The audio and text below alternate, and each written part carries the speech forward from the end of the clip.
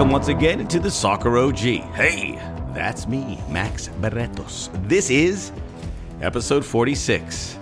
Great show coming your way. They're always good. Some are better than others. And as I always like to remind you right at the top of the program to please rate, review, leave a comment, subscribe, and share. Tell a friend about how great this podcast is. And remind them that you were there from the beginning. So when it grows, as we're heading into a World Cup year 2022, you could say that you were there from the beginning. We're looking to cover every detail, lift every stone to bring you the compelling stuff. And I can assure you, with the game between the United States, or I should say Canada and the United States, coming your way January 30th in Hamilton, Ontario, I wanted to be the first to hype it up because, as you will find out in the next couple days or weeks, this is going to get huge. I can see it already. I'm hoping to be there. My plans are to set that up here. I hope Hamilton's ready for everyone because I think everyone's going to want to be there because of the event, because it's Canada, because it's cold. So we will talk to Kaylyn Kyle, friend of mine who is doing great work with beIN Sports and also with Paramount Plus, covering the Canadian national team, also a former Canadian women's player, bronze medalist in the 2012 Olympics. We'll talk about the rise of Canadian football. What's it like to be Canadian? What are the perceptions that we have to consider because we are neighbors, but we don't know enough about each other. All that, as well as about what's it like to get in this industry. I'd like to think this is a podcast where if you're new to the business, you can tune in and we can give you some tips on how to get better. It's very tough, as Kaylyn will touch on, but hopefully we can prepare you for that plight because we don't want to discourage you from getting into soccer or sports. We just want to let you know to be ready so you can whatever they throw your way, you'll be ready to take it. In stoppage time, yeah, it's back. We'll be talking about the Biennial World Cup. Some news as lines are being drawn in the world of football between UEFA and CONMEBOL and the rest of the world. Why the rest of the world, we've got to kind of lock our arms and push back a little bit. And maybe a Biennial World Cup is the best way to do it. We'll get into that. We'll talk a little bit about the World's Game as we wrap up 2021. I can't believe we made it through. And I'll tell you a little bit about next week. We're going to have an award show for the Soccer OG, so stay tuned for that. Let's get it going.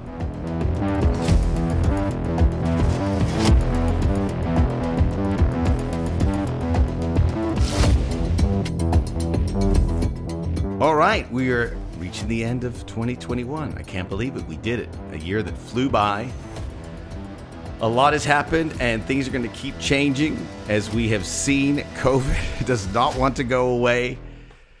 And I have a prediction. I'm recording this on a Sunday, but I'm pretty confident that we're going to get news that Boxing Day, where the English Premier League has a full docket of games, is going to get postponed in some way. Half of the games were postponed this weekend. Many managers like Thomas Tuchel felt like their games should have been postponed.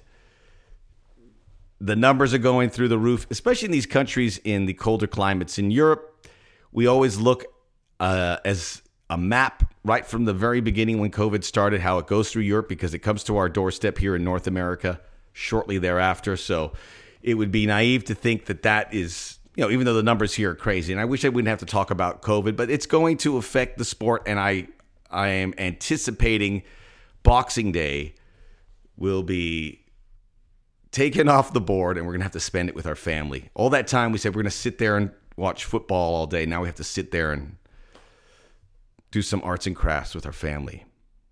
I'm not complaining, but it's prepare for it. Prepare for it, and make sure you do it full steam and adjust. So we're going to have a nice little program. Kaylyn Kyle joining us in the business end. I always want to remind our friends in Canada, and I know you're tuning in, that this is a podcast for you. This should be the first podcast you check in because we care about you. And we're going to have great guests to accommodate you. Kaylyn, former Canadian international, some really interesting perspective as we get ready for this game on January the 30th. And I think I know it's going to be huge. So we talk about it now, but as we get closer, you will see everyone's going to want to be in Hamilton. And many years from now, they'll all say Do you remember that game in Hamilton? I had the interview with Kaylyn. She has some interesting perspective about the venue, but that's all part of the interesting fact and why I find it so compelling that Canada is good now, because so many times in World Cup qualifying, you talked about the U.S. going to Central America, playing at the Azteca, these challenges. Well, now you have a new set of challenges, going to Canada. And Mexico knows what that's like. And all these countries now, because Canada's not going anywhere. And it's good for CONCACAF. I'm pulling for Canada because I know in that 2022 World Cup, and USA, Mexico, and Canada, I'm pretty confident will all make it. They all have a shot of making the round of 16. They're all good enough, especially at a World Cup where I think the playing field is going to be balanced a bit. And that's an interesting conversation, by the way, as we look into stoppage time, where I'll talk about this biennial World Cup, and you see the lines are being drawn between UEFA, CONMEBOL, and the rest of the world. UEFA and CONMEBOL have all the cards, but we, CONCACAF, Africa, Asia, Oceania, we have some power here, and we should be ready to push back, because you can't have a World Cup without us, right? So we will talk about all of that. Some things that we have. I mentioned the Boxing Day, and hate to start on a very somber note. USA, Bosnia and Herzegovina. Check out my YouTube under Max Bretos. I will have a full recap about that game, and I will put a bow on the 2021 year for the U.S. We'll have some awards to give next week, so stay tuned for that. We can't really talk too much about that game. It really didn't provide much. We knew that in advance, but there were some interesting developments, and it's all part of a process, which I think is the bigger story here. Also, check out the Soccer OG podcast. Always tune in to hear one that you haven't heard in the past. The one with Eric Winalda last week was very well received. Eric was viral this week because of his comments after that USA game, saying the guys, they just don't respect their fans. They don't have that feeling to entertain everyone. And there's some truth to what he said, and I know it was picked up by a lot of people, and Eric's getting a lot of pushback, but Eric's very honest. I know what he's trying to say, and he's very honest. So check out the Eric Winalda Soccer OG podcast last week. And I should have had him on this week. After those comments, we would have had more to talk about. With Eric, you could talk about all day. And listen, he's a great resource. Many people think he's crazy. Many people think I'm crazy. But we're crazy like a fox. So treat us with respect. So a lot there for the Soccer OG fandom. And look, you were here from the beginning. You get all this good stuff. And we're moving forward, certainly to January 30th in Canada. So what happened this week of note? Well, we talk about the English Premier League and Christian Pulisic. He got another 90 minutes. That's basically how we gauge him these days. How many minutes did he play? Came close to scoring a goal in a scoreless game against Wolves. That game was awful. They tried to postpone it because of some COVID concerns and injury concerns, which are two different things for Thomas Tuchel and Chelsea, who have really hit a wall here. As I was telling you they were going to, it's just not sustainable. And being decimated with injuries is one thing, but let's remember Chelsea have the deepest roster, or one of the deepest rosters in the Premier League. So it's hard to feel sorry for them when all these clubs are going through the same thing, and they have half the roster of talent that Chelsea has. So no one's going to feel sorry for Chelsea. Pulisic played the number 9 again, and he's a winger. We need to see him play as a winger, but minutes are good. I don't know what his future is going to look like. I don't think he's going to move in January, but Chelsea are going to be one of the most active teams in that market. They have to be. They really have to react here to make sure they get some trophies, because the Premier League race is slipping away. It's probably out of their reach, I think, because Manchester City are just too good, and Liverpool's in between those two. But they have to prepare for a good Champions League campaign as well. But where does that leave Christian Pulisic? By the way, that game against Wolves, I was watching, and there was this fog over, and I couldn't see what was going on. It was very difficult. This was a weird weekend to watch games because the Premier League was cut in half. Interesting Barcelona game where they were up 2-0, and then they blew the lead, and they pulled it out late, which was good for Xavi, although a lot of concerns about that club still. Italy, Germany, kind of business as usual. Nice win for Roma. Nice win for Roma as they beat Atalanta in their place. So I give Jose Mourinho a lot of criticism, but he answered the bell here, and that was a huge win for him, and it's nice to see him happy. So a lot of this stuff all happening, and we move forward now into a bit of a dry spell, Europe and here. But do not fret. There will be a lot to talk about as we get things going on the Soccer OG coming up in the business end. Kaylyn Kyle, stick around for stoppage time. I think it's going to be pretty interesting as we discuss the Biennial World Cup and the lines being drawn between the federations in world football. This is the Soccer OG.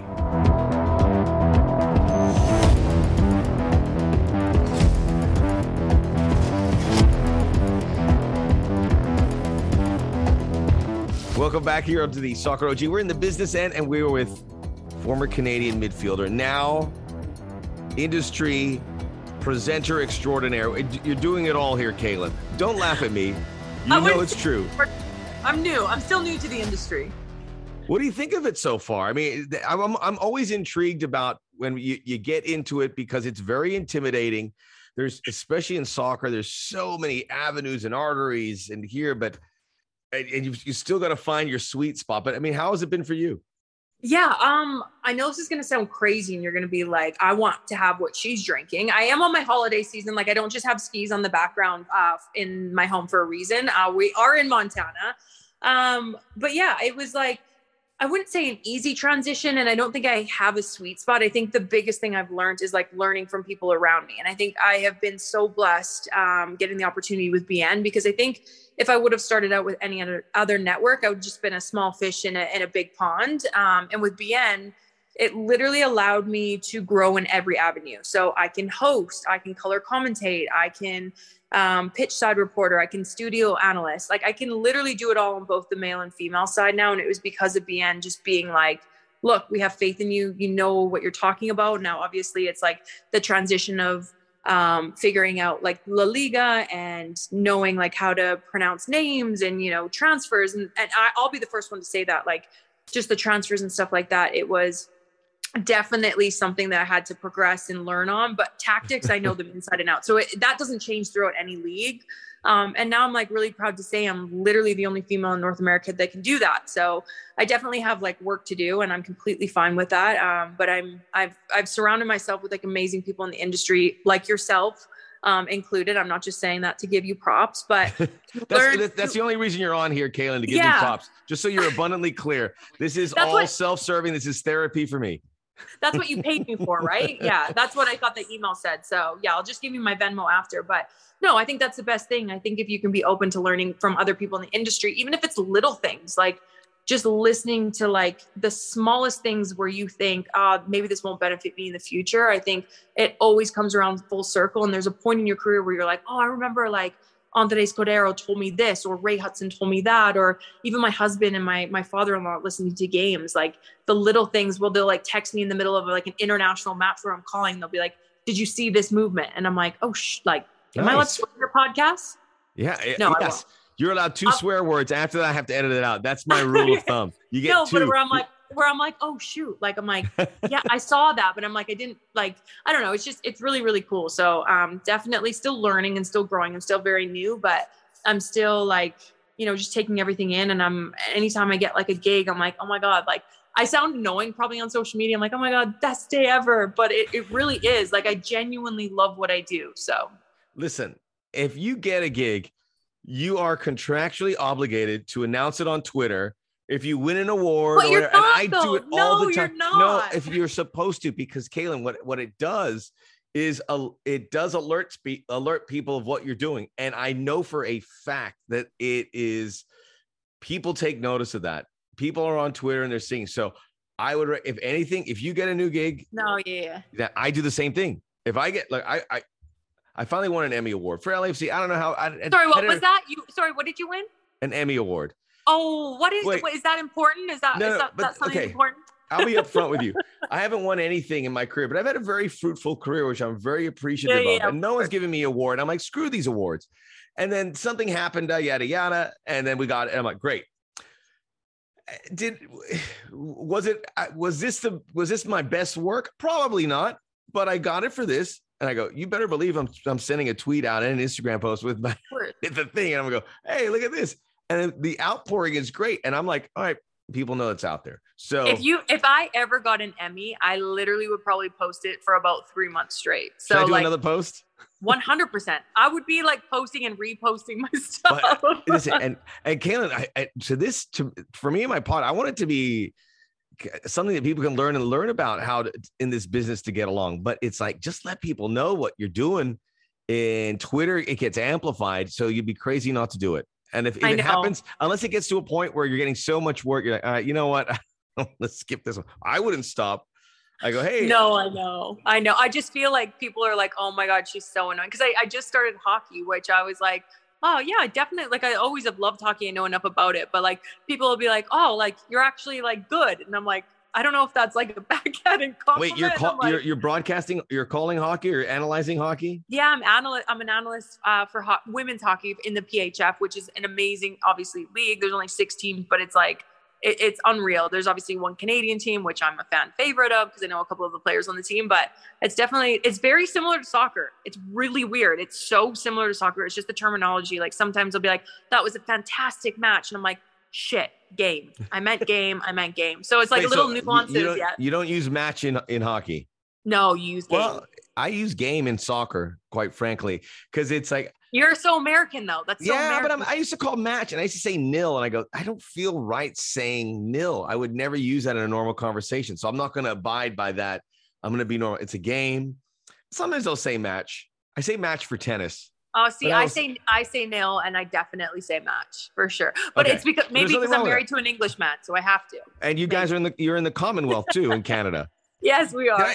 Did I ever tell you I grew up in Australia when I was 5 till 12 years old? So I really got acclimated to the Commonwealth and learned a little better, and I was very fond of it.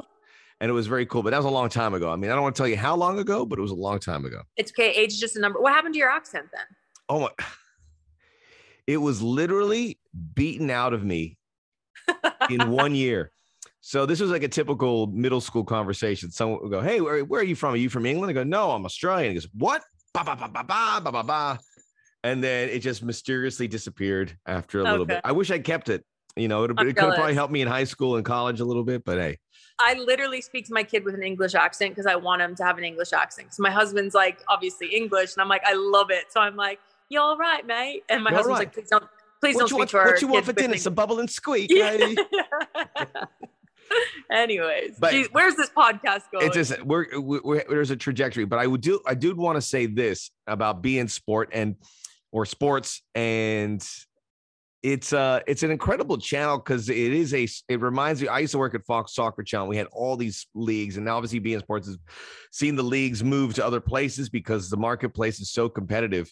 Yeah. But when I see it, and it shows me that it's really a place to grow talent. And you mentioned Dre Cordero and Matteo Bonetti and Ray Hudson and all these folks that have gone there and have done incredible things in this business because people watch that. Although they claim they don't turn on to be in sport, exactly. And there's not enough reach. They get it. And I work for channels the same way because no one got that channel, but people find a way to watch it, especially if it's something compelling that they want to see. And obviously in this case, you guys have Ligue 1, which is very compelling. Yeah. But people do watch it despite the fact that they give you the impression they don't. So that's a really good place. And it's good to see people being made whole by getting that experience as opposed to someone coming off the street to do that. So there you go. You're in the right conveyor belt.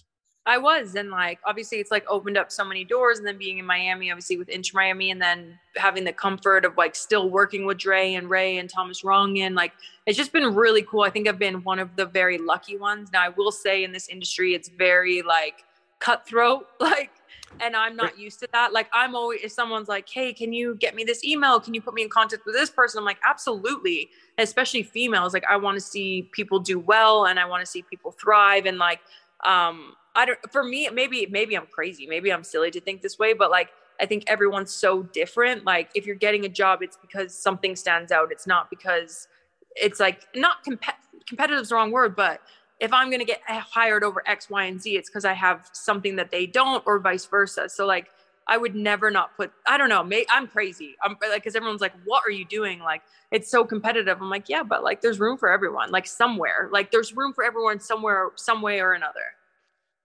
the competitive aspect of it is people like when they say they want to get into it, I go, just be prepared because you're going to have some moments there where you're going to say, is this the right thing to do? But there's always work. Sometimes it may be not the work you want to do, but it bears reminding, even though people say, hey, soccer's growing and there's all this work here and you can get this.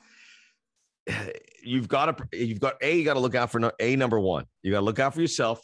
We have a great community of people that we work with, but you've got to make sure that you have yourself on and be ready for any opportunity because it could happen in an instant. But it's the competitive nature no one talks about.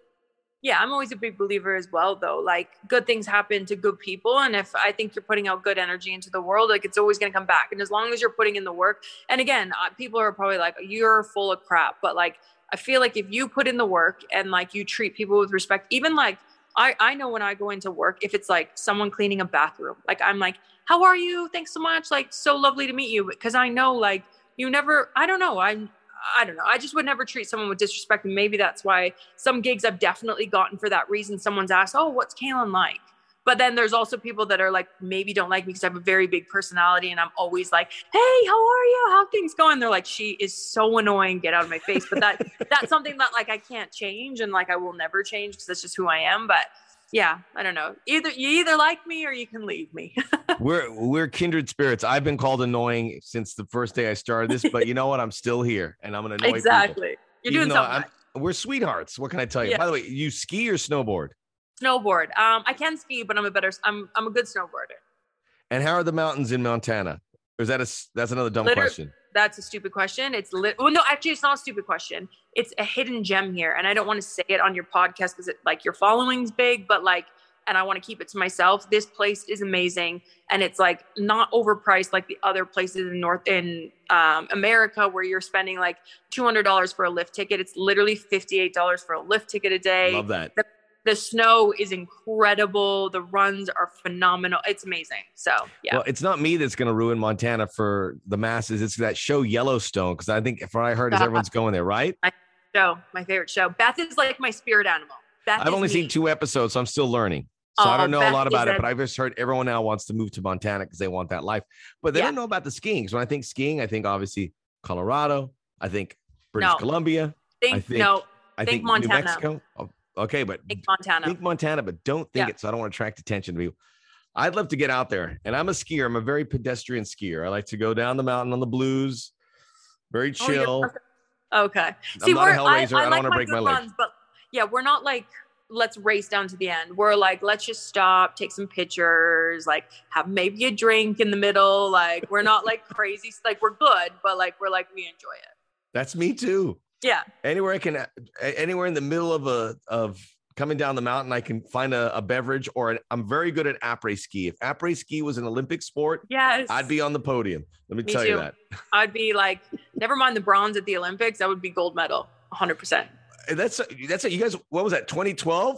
2012. Yeah. Ages ago. I want to talk about Canada, but that's Canadian soccer, but that's, we got to reiterate because people see Kaylyn Kyle and they forget a very decorated football star, bronze medalist. Yeah, no, I know. I was never like the best player, but I always like worked hard and I was good. But anyways, yeah, it was, you play for the national team. That means you're better than okay. No, it was a really cool moment in my career. And then obviously in 2012 in the London, it was like game changer. Like, I don't know. I'm excited for I'll be that person when my kids are older. I'll be like, do you want to see mom's medal? And they'll be like, Mom, no, you're embarrassing. I'll definitely be that mom 100%. I'm okay with it. Do they say mom in Canada or is that you trying to push the English part onto the kids? No, that's what they just call them. I think maybe because my husband, he's always like mom, dad. I don't know. That's just what they call When him. I grew up, I call my mom because the years in Australia and people are, what? But I call her mom. No, I feel like Canadians call their parents mom and dad. I don't know. Well, this is a good launching point because I want to work into the perception of Canada from the U.S. perspective. And I want to talk about Canadian soccer football, which it's on a rocket ship right now. And I'm excited about it because it brings so much clout to the American game because it's like USA, Mexico. Now on the men's side, now you have USA, Canada. And now On the women's side, you have USA so powerful, and Canada comes and wins this gold medal in Tokyo. And I go, great, because to me, let's start with the women's game. To me, the biggest issue for heading into the last World Cup was that the U.S. were so good that I know Americans tune into the U.S. women during the World Cup because they love to see them blow people out of the water. Yeah. I'm in the minority that I want to see competitive games and I want to see different teams do it because it's good for the sport. So when I saw that last World Cup, I go, I don't know, this is great, but there was such a gap between the U.S. and the rest of the world that I was like, they need some new natural rivals. They need rivals to come up and show that we're not gonna sit here and take it. We're gonna compete. So obviously in that Olympic game for the U.S. not to go as well, losing to Sweden and then Canada winning the gold. Mm-hmm. And maybe there's a cyclical thing involved, but I'm more excited for the next Women's World Cup than I would have been because of that. Do you get the feeling that gap is I'm sure it's going to close, but how much do you think it might be able to close? Could someone else pry it away?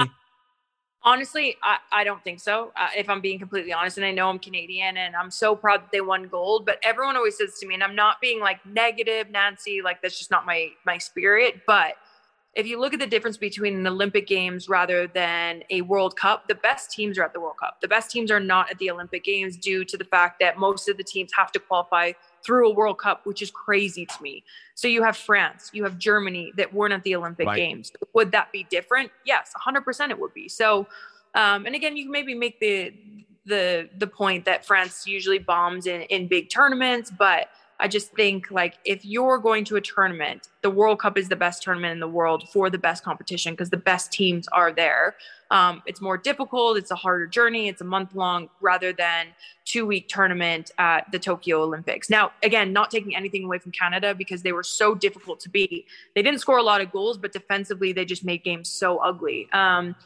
But I just think at the U.S., like even this last fixtures, and I think it was Australia or New Zealand they went to maybe like a month ago, he literally revamped the team with youth and inexperience, and they were phenomenal. Like I just look, and some of the players that didn't even make the trip due to obviously not being vaccinated or whatever, just reasons of not going, like a Trinity Rodman winning it with Washington this year with the NWSL and how good she is. I just think the depth in the United States is unmatched. And now that they have a good thriving league, I think it's going to be really difficult for teams to knock off the US for years to come still. I do think that they need to do a revamp. And again, it's no disrespect to players. I don't think they did a great job in the Olympics of kind of not cleaning out, but taking more youth players to that tournament rather than the experience. And I get that you need to do that, but I think it was a good opportunity to bring more youth in than they did. But I don't think he's going to make that mistake in 2023 with the World Cup. But I really think it's going to be the US for honestly a few more years. Like 2 more World Cups? Just honestly, I think but that's not good. You can't have a team win 4 World Cups. It's not good for the game by and large. No, I just think that the infrastructure is so competitive compared. Now it's getting better in other parts of the world for sure. I mean, you look at Barcelona and how good their women's team is, but it's nothing like the United States. Like you have 2 really good domestic teams in Spain, obviously Barcelona being one of them. Same thing with Sweden. You look at the English Women's League, you maybe have 4 teams there that are really competitive. You look at the NWSL. Now, do I think the NWSL is the best soccer to watch? No. I think tactically the English League is the best tactical soccer to watch and the Spanish League. But I think for physicality, technical you can throw in there, tactics, I think the NWSL is like second to none, and most of them are Americans or players just coming out of college. Yeah, I'm glad you said that about the first and foremost about the U.S. being still the bull of the woods, and that's not really going to change. And hopefully it lifts up the rest of the world in the way they develop, because there's money to be made. This is a sport that you can make a professional living, not only a European league, but playing in the U.S. league. Well, I'll pump your brakes on that. Right. Some. I mean, a long way to go. Yeah, there is a long way to go. I mean, when I played, and that was only 6 years ago, like top payment for a Canadian player was $30,000 a year. So like, it's definitely better, but like it's not great. Like it's not anywhere. That's why a lot of big players go over to Europe. I'm glad, obviously, they've taken the international allocations off for the US. So meaning that they're not capped at a certain level. So if a team wants you, they have to generate a salary for you. And now we have some big owners within the league. Obviously, Kansas City, a big one, with the Mahomes behind that. Seattle with Leon beyond that. But it's definitely still a long ways to go. Something else you mentioned, that which I brought up because I know ahead of the Olympics, and Brazil had Formiga, and they're like celebrating. I don't know if she was like her 5th or 6th World Cup. 5th, yeah. And I'm like, let someone else have a go. I know it sounds. I mean, it's a legendary player, but the Olympics, I always thought about it as an under 23, not across the board, but maybe it's an outlet for younger players to get an opportunity. And I don't want to pick on the Brazilian team, but when I saw that, I go, I don't know how it works. I don't know how it works, but I just wish. You there again. I'm going to stop you there again. Formiga is like a living legend. She is, I think maybe the last year, 2 years, obviously age getting involved with that, one of the most consistent players for Brazil, literally the most reliable for Brazil. And doesn't matter her age, her number. I just think it's someone that you can't leave off your roster, whether you want to bring youth or inexperience in. It's like Christine Sinclair for Canada. She's getting to that age where, like, do you leave her off to bring in youth and inexperience? No, you don't. Until Christine Sinclair is ready to retire, that's someone that you just do not pull off your roster. A, for respect. B, for someone that's done so much for the game. And then C, just for someone that's been in all the big tournaments there ever has been for their national team. So I think Formiga is the one for Brazil. Christine Sinclair is the one for Canada. I mean, Abby Wambach was the one for America for so many years. Carly Lloyd was then the next one for America for so many years. I just think those are the players that, like, as long as they want to play, they're going to be on the roster. There's not 5 or 6 of them. There's like a player a decade that can do that. And I think Formiga was definitely one of them. Fair enough. And I think the perception with how we view the women's Olympic Games is much different than the men's. And maybe that's because the men's is like you get, and the women's is a much better product. The men's, I can't really get into the men's. Well, the women's, you do know it's a major tournament because of the participants. Mm-hmm. Well, and that's the thing. That's the biggest difference. Obviously, the men's, it's like you get 3 over the age of U23. So, like, depending for Brazil, it's like Neymar, Marcelo. But like for the women's, there's no age restriction. So it's obviously going to be a better tournament. It's like another prep for a women's World Cup. It's your 2 major tournaments. Whereas like the men's side, obviously now the Champions League and women's is getting bigger and stuff like that. But like that's why the Olympics is such a big deal, because it's like 2 major tournaments in the female aspect, where the men's, it's like Champions League, Europa League, CONCACAF Champions League, cup game. Like, they have so many tournaments that they can be in and titles to fight for that the women don't have that. Like NWSL, you have the NWSL. That's it. So like, I think that's like the biggest difference, and maybe why obviously there's no restriction. I don't know why the reason, if I'm being completely honest, but I'm glad there's no restriction on it. I don't think there should be a restriction on the men's either. I think it's such an amazing honor to represent your country. And then at Olympic Games, just a different feeling playing in an Olympic Games. I don't think you're going to overstate that enough, because we've seen it. Some of the Brazilian players being able to represent it and go for that gold medal. I totally respect that. I just know that there's these weird lines that cross, because if you are a good international, there's on the men's side, there's so many games and competitions that you're obligated to play, or you have to do this to be able to maintain your spot on there. And then the Olympics kind of fell through the cracks a little bit. And I'm curious to see what it's going to look like. I think they'll come out with something that's going to be, because the players want to play that. No, everyone wants to say, do you want the Olympics? They won't turn that down. Well, and that's the biggest thing is, like, you look at the men's side, the men's make multi-millions of dollars. The women don't. The women make their money off the pitch. So an Olympic Games gives you that opportunity to get huge sponsorships behind you leading into an Olympic Games, where the men, it's another tournament where your summer's taken away. So like their month where they're with their family and their friends and like, relaxing and regenerating for their next season, they wouldn't get that if they go to the Olympic Games. So I get both sides of it.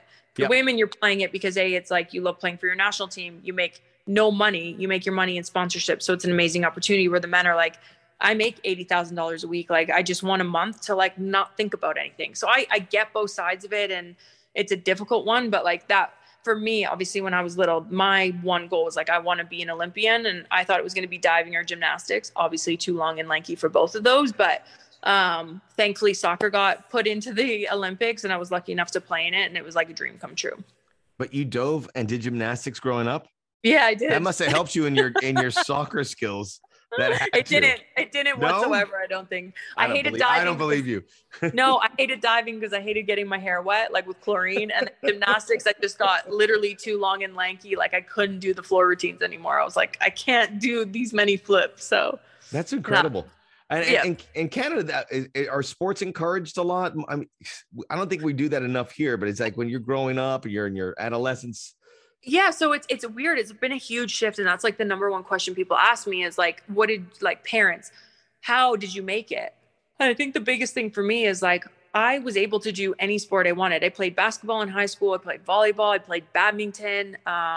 Don't laugh at me. I actually love badminton and I was amazing at it. Did diving, did gymnastics. I did so many things. Then I got to a point where my provincial coach was like, you can't play any other sport than soccer. And my mom and dad were like, well, that's crazy. Like, that's never happening. Like, if she wants to play basketball, it's great fitness. It's like different mobility. She's learning different skills and she enjoys it. And I think that's why I was such a driven person, because I just love sports. And I was never been like, you look at some people now and like parents are psycho. Parents are like, we need you to make it so we can live off you. And I'm like, wow. Well, like it's so crazy to me. Or like parents at games screaming at their kids. And I'm like, I said, like me and my husband were like, we will never be those people. His parents were like that. My parents were like that. And both of our dads played professional sports. So like, I think we are blessed in that aspect, but a lot of people aren't. And that's like my one biggest thing is like, do not force your kids to play one sport. Even if someone's like, show them a lot of sports. Yeah. See what they like okay. I've heard the same advice. I've gone to top athletes and I go, what's the secret? When you talk to your kids about what they should do, go introduce them to as many sports as possible. Yes. And then see what they like and then encourage that. Yeah. By the way, every time the Olympics roll around, I always notice Indonesia has like 6 medals. I'm like, what? How do they have badminton? They crush it at badminton. So they get 2 golds, 2 silvers, doubles, singles. So Indonesia, we need some good badminton out of North America so we can knock them down a peg or two, you know? Well, I will come out of retirement for that. Me and you doubles. Let's go. Done. I want to talk about, because January 30th, and as we get closer to this, people are going to get hyped. You're getting hyped. I'm already hyped. I'm hyped, and it's not even January. USA, Canada. This is going to be the biggest matchup in the history of these two in World Cup qualifying or otherwise. And by the way, it's in Hamilton, Ontario. You're from Saskatchewan, correct? Yeah. Why are you nodding when he said Hamilton? Because I'm trying to get out there and I think I'm going to do it. And I'm like, I'm disappointed. I'm not going to lie. It's a small stadium. Well, it is. It's a stadium, but it's like, obviously the Forge play there. So that's where they play the Canadian Premier League team. I just think for a match, like I know why they're. Where would you have put it? I would have put it in like Toronto. I would have put it in Vancouver. Now, obviously Vancouver's like the turf. So I get that aspect of it, but put it in a place where it's like a soccer specific stadium. Montreal, like I know Montreal doesn't hold that many people, but like Vancouver. The Hamilton Stadium is 23,000 seats. So you can, if they're going small. But it's sold out and the fans will be amazing. It's just outside I don't know, like Toronto people are going to kill me and people that live in Hamilton. By the way, you're here to boost my Canadian listenership. I have a little bit, but my manager says, let's do it in Canadian because people are really into it. I just think if you're doing a US Canada game, put it in a market where it's like Vancouver, Montreal, Toronto, like put it in one of those 3s. They put it in Edmonton. Everyone showed up. Again, it was like weird circumstances. That field's terrible. I played on it. It's horrible. Like, it played to Canada's benefit. But that's the thing. Like I was on the call for that game and like we were with like a panel and they're like, it doesn't play to anyone's advantage. You're Canadian. No Canadian has ever played in those circumstances. They're all playing in Europe. So like that, everyone's like, oh, the Canadian. I'm like, the only advantage they have is that they have the home crowd. The weather doesn't play any advantage. The field's terrible. It's not a great turf pitch. So like, it was interesting that they even decided to play there. Obviously it worked in their favor and it turned out to be an amazing game. Obviously the player diving into the snowbank, like it was just super Canadian in that aspect, but I would have loved to have seen it in a big market and people, again, Hamilton people are going to kill me and like, whatever. I just would have loved to have seen it in Vancouver, open up the top bowl. It's just, again, bad turf. That's the only downfall of Canada. You It's have to like have turf. the month of January, it's freezing. So like, not going to grow any fescue or Kentucky bluegrass. Exactly. You either have it on turf enclosed in like BC Place, which have been incredible, but it's on turf, or spend the money to lay grass in there. But it's just like, I don't know. I'm excited. I'm dying to be there. I'm hoping I get the call to like be on the call for the game or be like pitch side or whatever, because it's going to be an amazing atmosphere. I've turned my husband Canadian, by the way. Good. But that's, what did he say? Wait, I didn't hear. What did he say? He was singing the national anthem. Oh, wow. Americans love the Canadian national anthem. They're like very fond of it. It's a beautiful song. It's not in my top 5, but I'm very stringent, but it's probably 6 through 10. But Americans love the Canadian anthem. No, the Canadian anthem is one of the best in the world. You're just saying it. It's one of the best in the world. Yeah. Your English husband, I go, I like the English anthem because it's very short and sweet. It doesn't, it goes, we're getting it. We're getting in, we're getting out. That's it. Let's play some football. Yeah. I love it. But Hamilton's going to be, it's going to be what? It'll be freezing. When we get there, it's going to be freezing, but there's a lot of people are going to try and get there. And I think as we get closer, they're going to realize how big this game is going to be. So it's going to get famous for 48 hours because people are going to be there, or they're going to try to be there. And if they're not there, they're going to be disappointed that they didn't get there.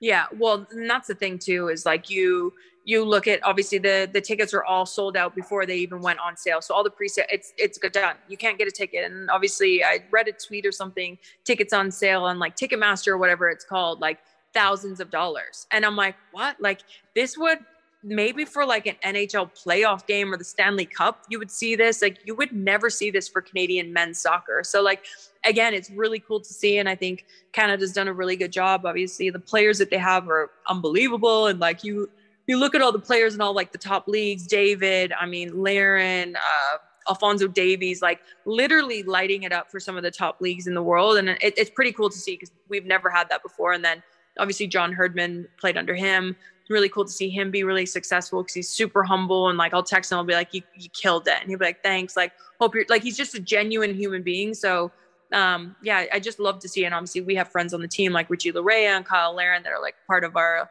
family. Obviously I met them through my husband, and it's just really cool to see them like do so well. So I have a soft spot. So when I'm calling the games on like CBS, I'm like, you should have a soft spot. Yeah, I can't help it. But like, anyways, they dominated Mexico. So that was like, I'm not playing favorites. Like Mexico just didn't play well. So, but they beat us pretty good. And I'm a little frightened that they're going to get the better hand of it in this game. We shall see. I think both these teams qualify for the World Cup, which is great for CONCACAF. Which is crazy. Yes. Like Canada, no one would have ever thought Canada would be qualifying for the 2022 World Cup. No one. And this is the last. They will not qualify for a World Cup for the foreseeable future because I think, and I'll ask you about that quickly, but just you mentioned John Herdman and you say he's very humble, but one thing I like about him is when the game starts. I mean, and everyone says Canadians are so polite. And I know he's English, but Canadians are so polite. And they're like, oh, but when that game starts, they're SOBs and they'll push you. And then what?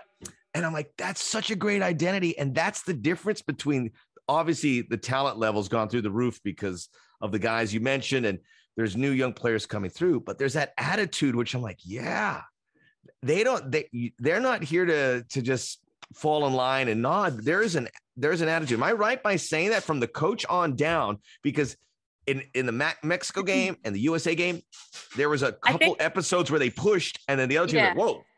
I think it's a bit of like at first it was like, okay, we're going to fight out games. And now it's like, we're good enough to be here. We are better than these teams. We have beat these teams. We have competed with these teams at some of the most difficult stadiums, Azteca. I mean, you name it. And I think now it's just like, you look at these players and they're not scared anymore. Canada would always be like gritty and like fight to the end, both the male and female side, because it was like, okay, we have to be tougher because technically in the talent, we can't match. So we can outwork and we can outrun and we can out tackle. But now it's like, it's a bit of swag. Like you look at Richie Larea, like getting 100%. people. You look at Laren being like, what? And what? Like Davies taking on 2 or 3 players, Buchanan being like, and that's really cool to see as a Canadian, because you're like, holy shit, like we're not scared of anyone. And that's why we're in first. Like, and that's a new sensation. Yeah. Like, wait, we're the top dog here. Yeah. I not love quite, it. but maybe like, it's not far-fetched. I'm like in whatever studio I'm in and everyone's like, how's Canada? I'm like, number one in the hex. Like, what are you like? And I have swag now. And I'm like, okay, wait till they qualify and then have the swag just in case. But no, it's really cool. And I'm like, I'm super happy for them because obviously, again, we have a lot of friends on the team. And then John, I'm like a big supporter of. He's like my second dad. So it's a really cool moment to be able to be like connected in that way where you're like, I'm proud. I'm not only proud to be Canadian, but I'm like genuinely proud of the team. Once that I'm sorry, I'm wearing a Christmas outfit. So you hear the bell. You're good. And it's like, I didn't take it off. It was like a Christmas pajama. And by Christmas pajamas, and it's 6:00 in the Sunday afternoon. Anyway, but it's once you get that enthusiasm, that doesn't really go. And you would hope more investment. And look, it's a moneymaker if they make a World Cup. And within Canada, that's going to be viewed as a place where interest continues to build. But how did it happen? It's one thing if you have Alphonso Davies, who's this one-of-a-kind talent, but then Jonathan David is another one. It comes through is not just a good forward, but maybe the best forward in all of CONCACAF, according to me and many others. No, behave. He's the best. He's the best. The guy delivers. He's not the best. But why do you think this happened? Why did he think where Canada was like an afterthought, and in the next cycle, as it stands, they're the best team in the region? And you want to know why? It's because John Herman implements structure. Canada's never had a structure. He's never had a criteria where he's had someone implemented to be like, go overseas, see who has dual citizenship, get their scouting report of them. So he has literally a database of like, who has dual citizenship. He did it with the women's team of like, who can play for Canada, da-da-da-da-da. Yeah. And then he follows up with that. And then also what he does extremely well is like, and some people are like, what? He plans months out. So like going into these one-off or these fixtures, like January coming up, they have 3 games in January. He'll already know who is starting 11 in unless there's injury. He'll already know that after the December window, which is like, well, wouldn't you want your players informed? But he has the GPS data. He has the nutritional data. He has all this data that knows when players are peaking, and it's crazy. And like he even says in like player report homes with people saying like, this is the minutes that I need you to play in the MLS games. Obviously, if they follow them, they don't, because obviously he doesn't have control over that. But it's like a guideline. And most MLS coaches are respecting that, which is really cool. But he just does an extremely good job of putting people in the right place. And then he's like one of the hardest workers that I think there is. And that's why he's so successful. He literally has outcoached every single team throughout this entire time. I can't argue that. And I was one of them when I heard that he moved from the Canadian women's national team to the men's. I was like, is this the right guy? Canada has this talent. Can he put it under his watch and develop it? And he has done it 10 times over. I'm having my little awards at the end. I think I might give it to him as breakthrough talent of 2021. He's been spectacular, but I'm really excited for the U.S. perspective too. I'm going to leave you with this before we go, because I know Canada, we're learning a little bit more through the soccer world because we're now connected. Perception of Canada that Americans have gotten wrong that we need to fix when we perceive Canadians. That we're nice. Don't cross us. That we. I learned that from the soccer team. I go, don't go in there and think they're gonna. No, that we say a and a boot and Vegas. Exactly. That you like Nickelback. I'm sure not all Canadians like Nickelback. Nickelback's terrible. No, we like Nickelback. Michael Bublé, yes. Celine Dion, Shania Twain. Canadian I don't know. music, very underrated, by the way. It is. We got Biebs. I feel like, you know what? People always say Canadians are like nice. We are nice, but like don't cross us. And then people always give us like stick about Tim Hortons. Tim Hortons is like the best. So I feel like those two things maybe. But yeah, everyone has their order at Tim Hortons. It's their coffee. Yeah. What is yours? Double with some Timbits. It's perfect. What's the donut you'd get? I always do the honey glazed Timbits. Okay. Well, the stadium in Hamilton is Tim Hortons. Tim Hortons. Tim Hortons Field. So if I get there, I'm going to double up on Tim Hortons. Oh, you have to. And we'll get it. Okay. Cheers. Well, if I'm there, I will buy your Tim Hortons because it's very cheap. That's a deal. I look forward to that. Kaylyn, I appreciate you joining me on your vacay in Montana. Enjoy it. And we look forward to your work on beIN Sports and Paramount with the Canadian National Team. I thought you knocked it out of the park on that last broadcast. You brought a lot, and just having a conversation just to see, you are a wealth of knowledge, and we need to hear more from you. So congratulations on the progress you've made. Cheers. Thank you. And thank you so much for having me. Oh, my pleasure. Kaylyn Kyle, make sure you check her out and stick around for Stoppage Time. We're going to talk about the Biennial World Cup and why it's a necessity. I'll tell you why.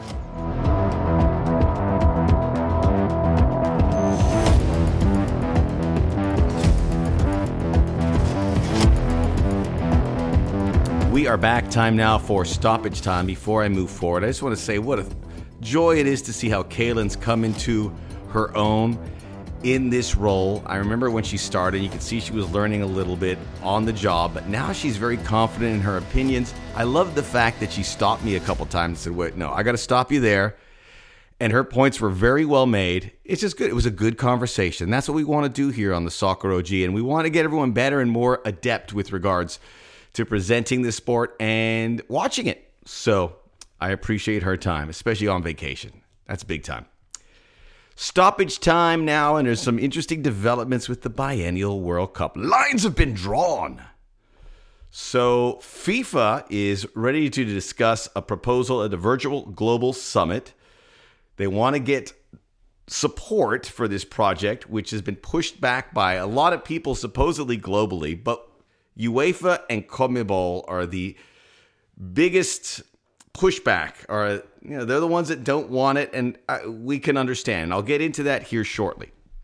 They did have a poll, and I know people are very skeptical about a poll that is held by FIFA, but they had one, and you're free to have one as well if you can pull it off. It said 63% of people are open for a Biennial World Cup.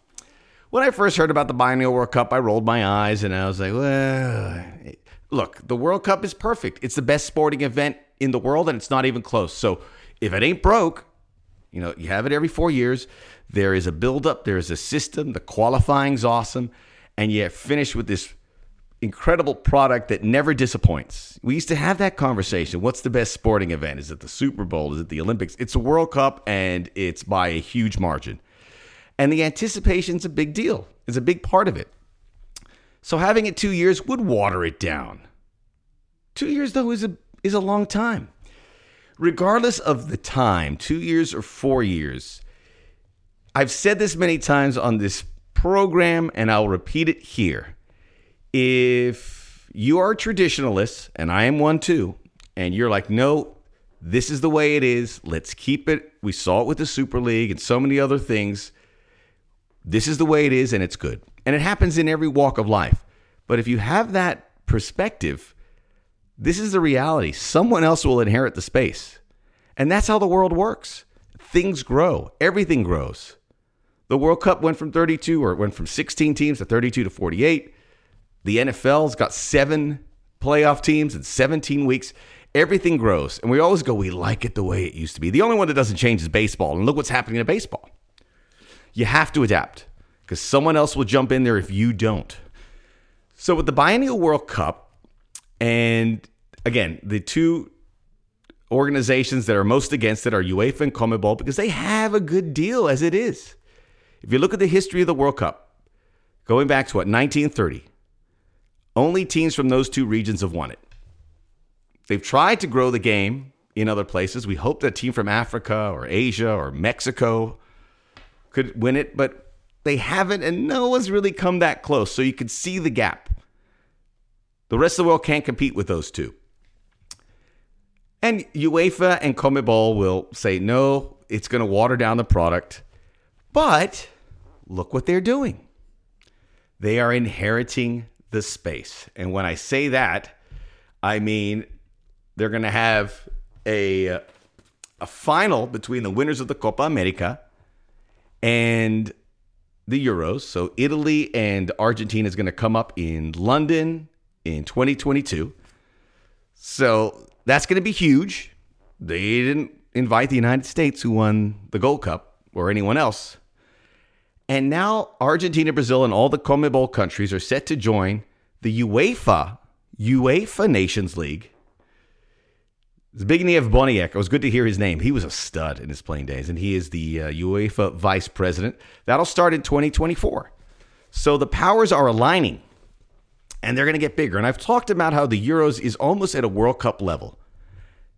It's almost better than the World Cup in many ways. So if you're European, you say qualifying for the Euros is as big as qualifying for the World Cup almost. It's so huge, international audience, and that's not going to happen. That's not going to change anytime soon. You could see what's happening.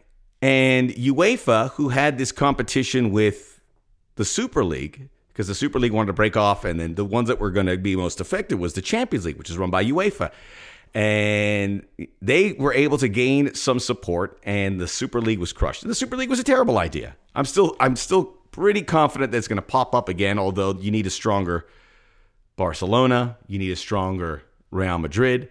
The Premier League is getting so huge with all the money that's getting pumped in there. So why would the Premier League want to go into a Super League when their league is super as it stands? The money there is insane. But UEFA, you got to be careful who you trust. The money's going to be coming from all directions. But I'm here to tell you that we have to align with FIFA here in our region. So this was a pushback. There was no doubt about it that CONMEBOL and UEFA aligned because of this biennial World Cup. And I don't know if the biennial World Cup is going to happen. And again, I'm not sure the biennial World Cup is a great idea. But I do know this. UEFA and CONMEBOL are going to get stronger. And while they're having these competitions, CONCACAF's going to have the Gold Cup.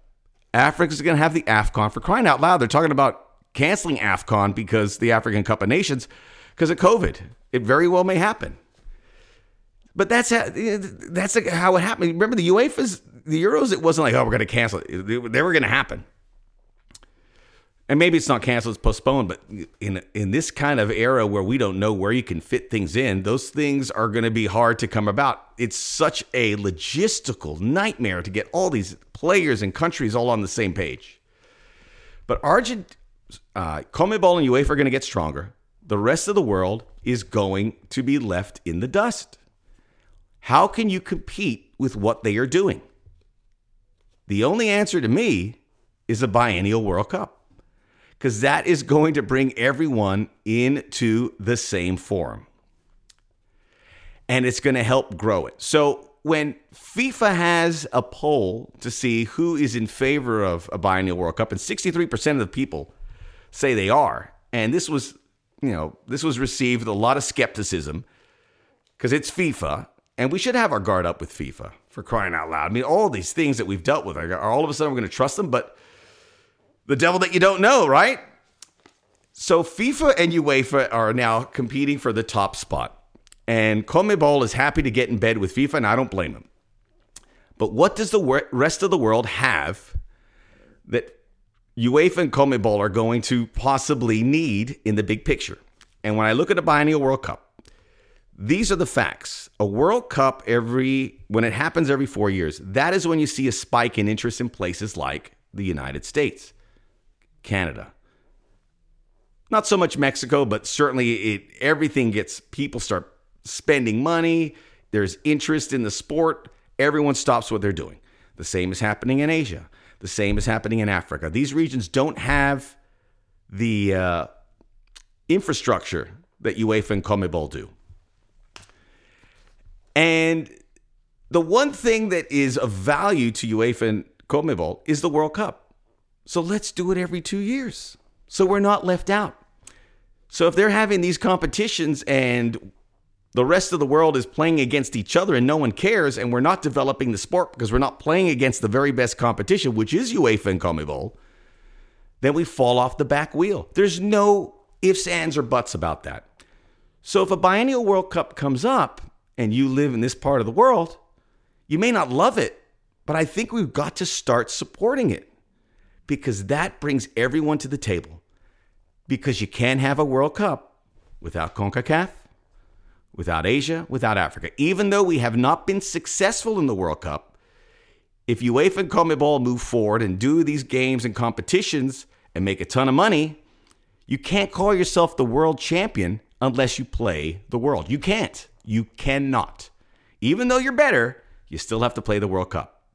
So if you do it every 2 years, and I haven't done the research on this so much, but it's just common sense. If you do it every 2 years, you will engage them. You will bring them to the table. It's pretty simple, right? I see what's happening. And this is our only line of action right now, in my estimation. Because there's nothing that we could do that is sexy enough to bring everyone to the table. Unless you splinter off and you say, we're not going to do it. So everyone in these regions have to be completely on board. Even if you don't like it. Maybe I'm wrong on this. Maybe. But if we have a World Cup every 2 years, we get to play Europe, we get to play South America, that makes a difference. It was a very interesting week. I was watching all of this. I know it's a tit for tat. And far be it for me to get in bed with FIFA, but I don't see any other discourse. So there you have it. What an incredible sport we have. Never a dull moment. I hope you enjoyed it. We'll be back again on the Soccer OG. Check out the Soccer OG on YouTube under Max Bretos. And as I always like to say at the end of every program, Plácido Domingo.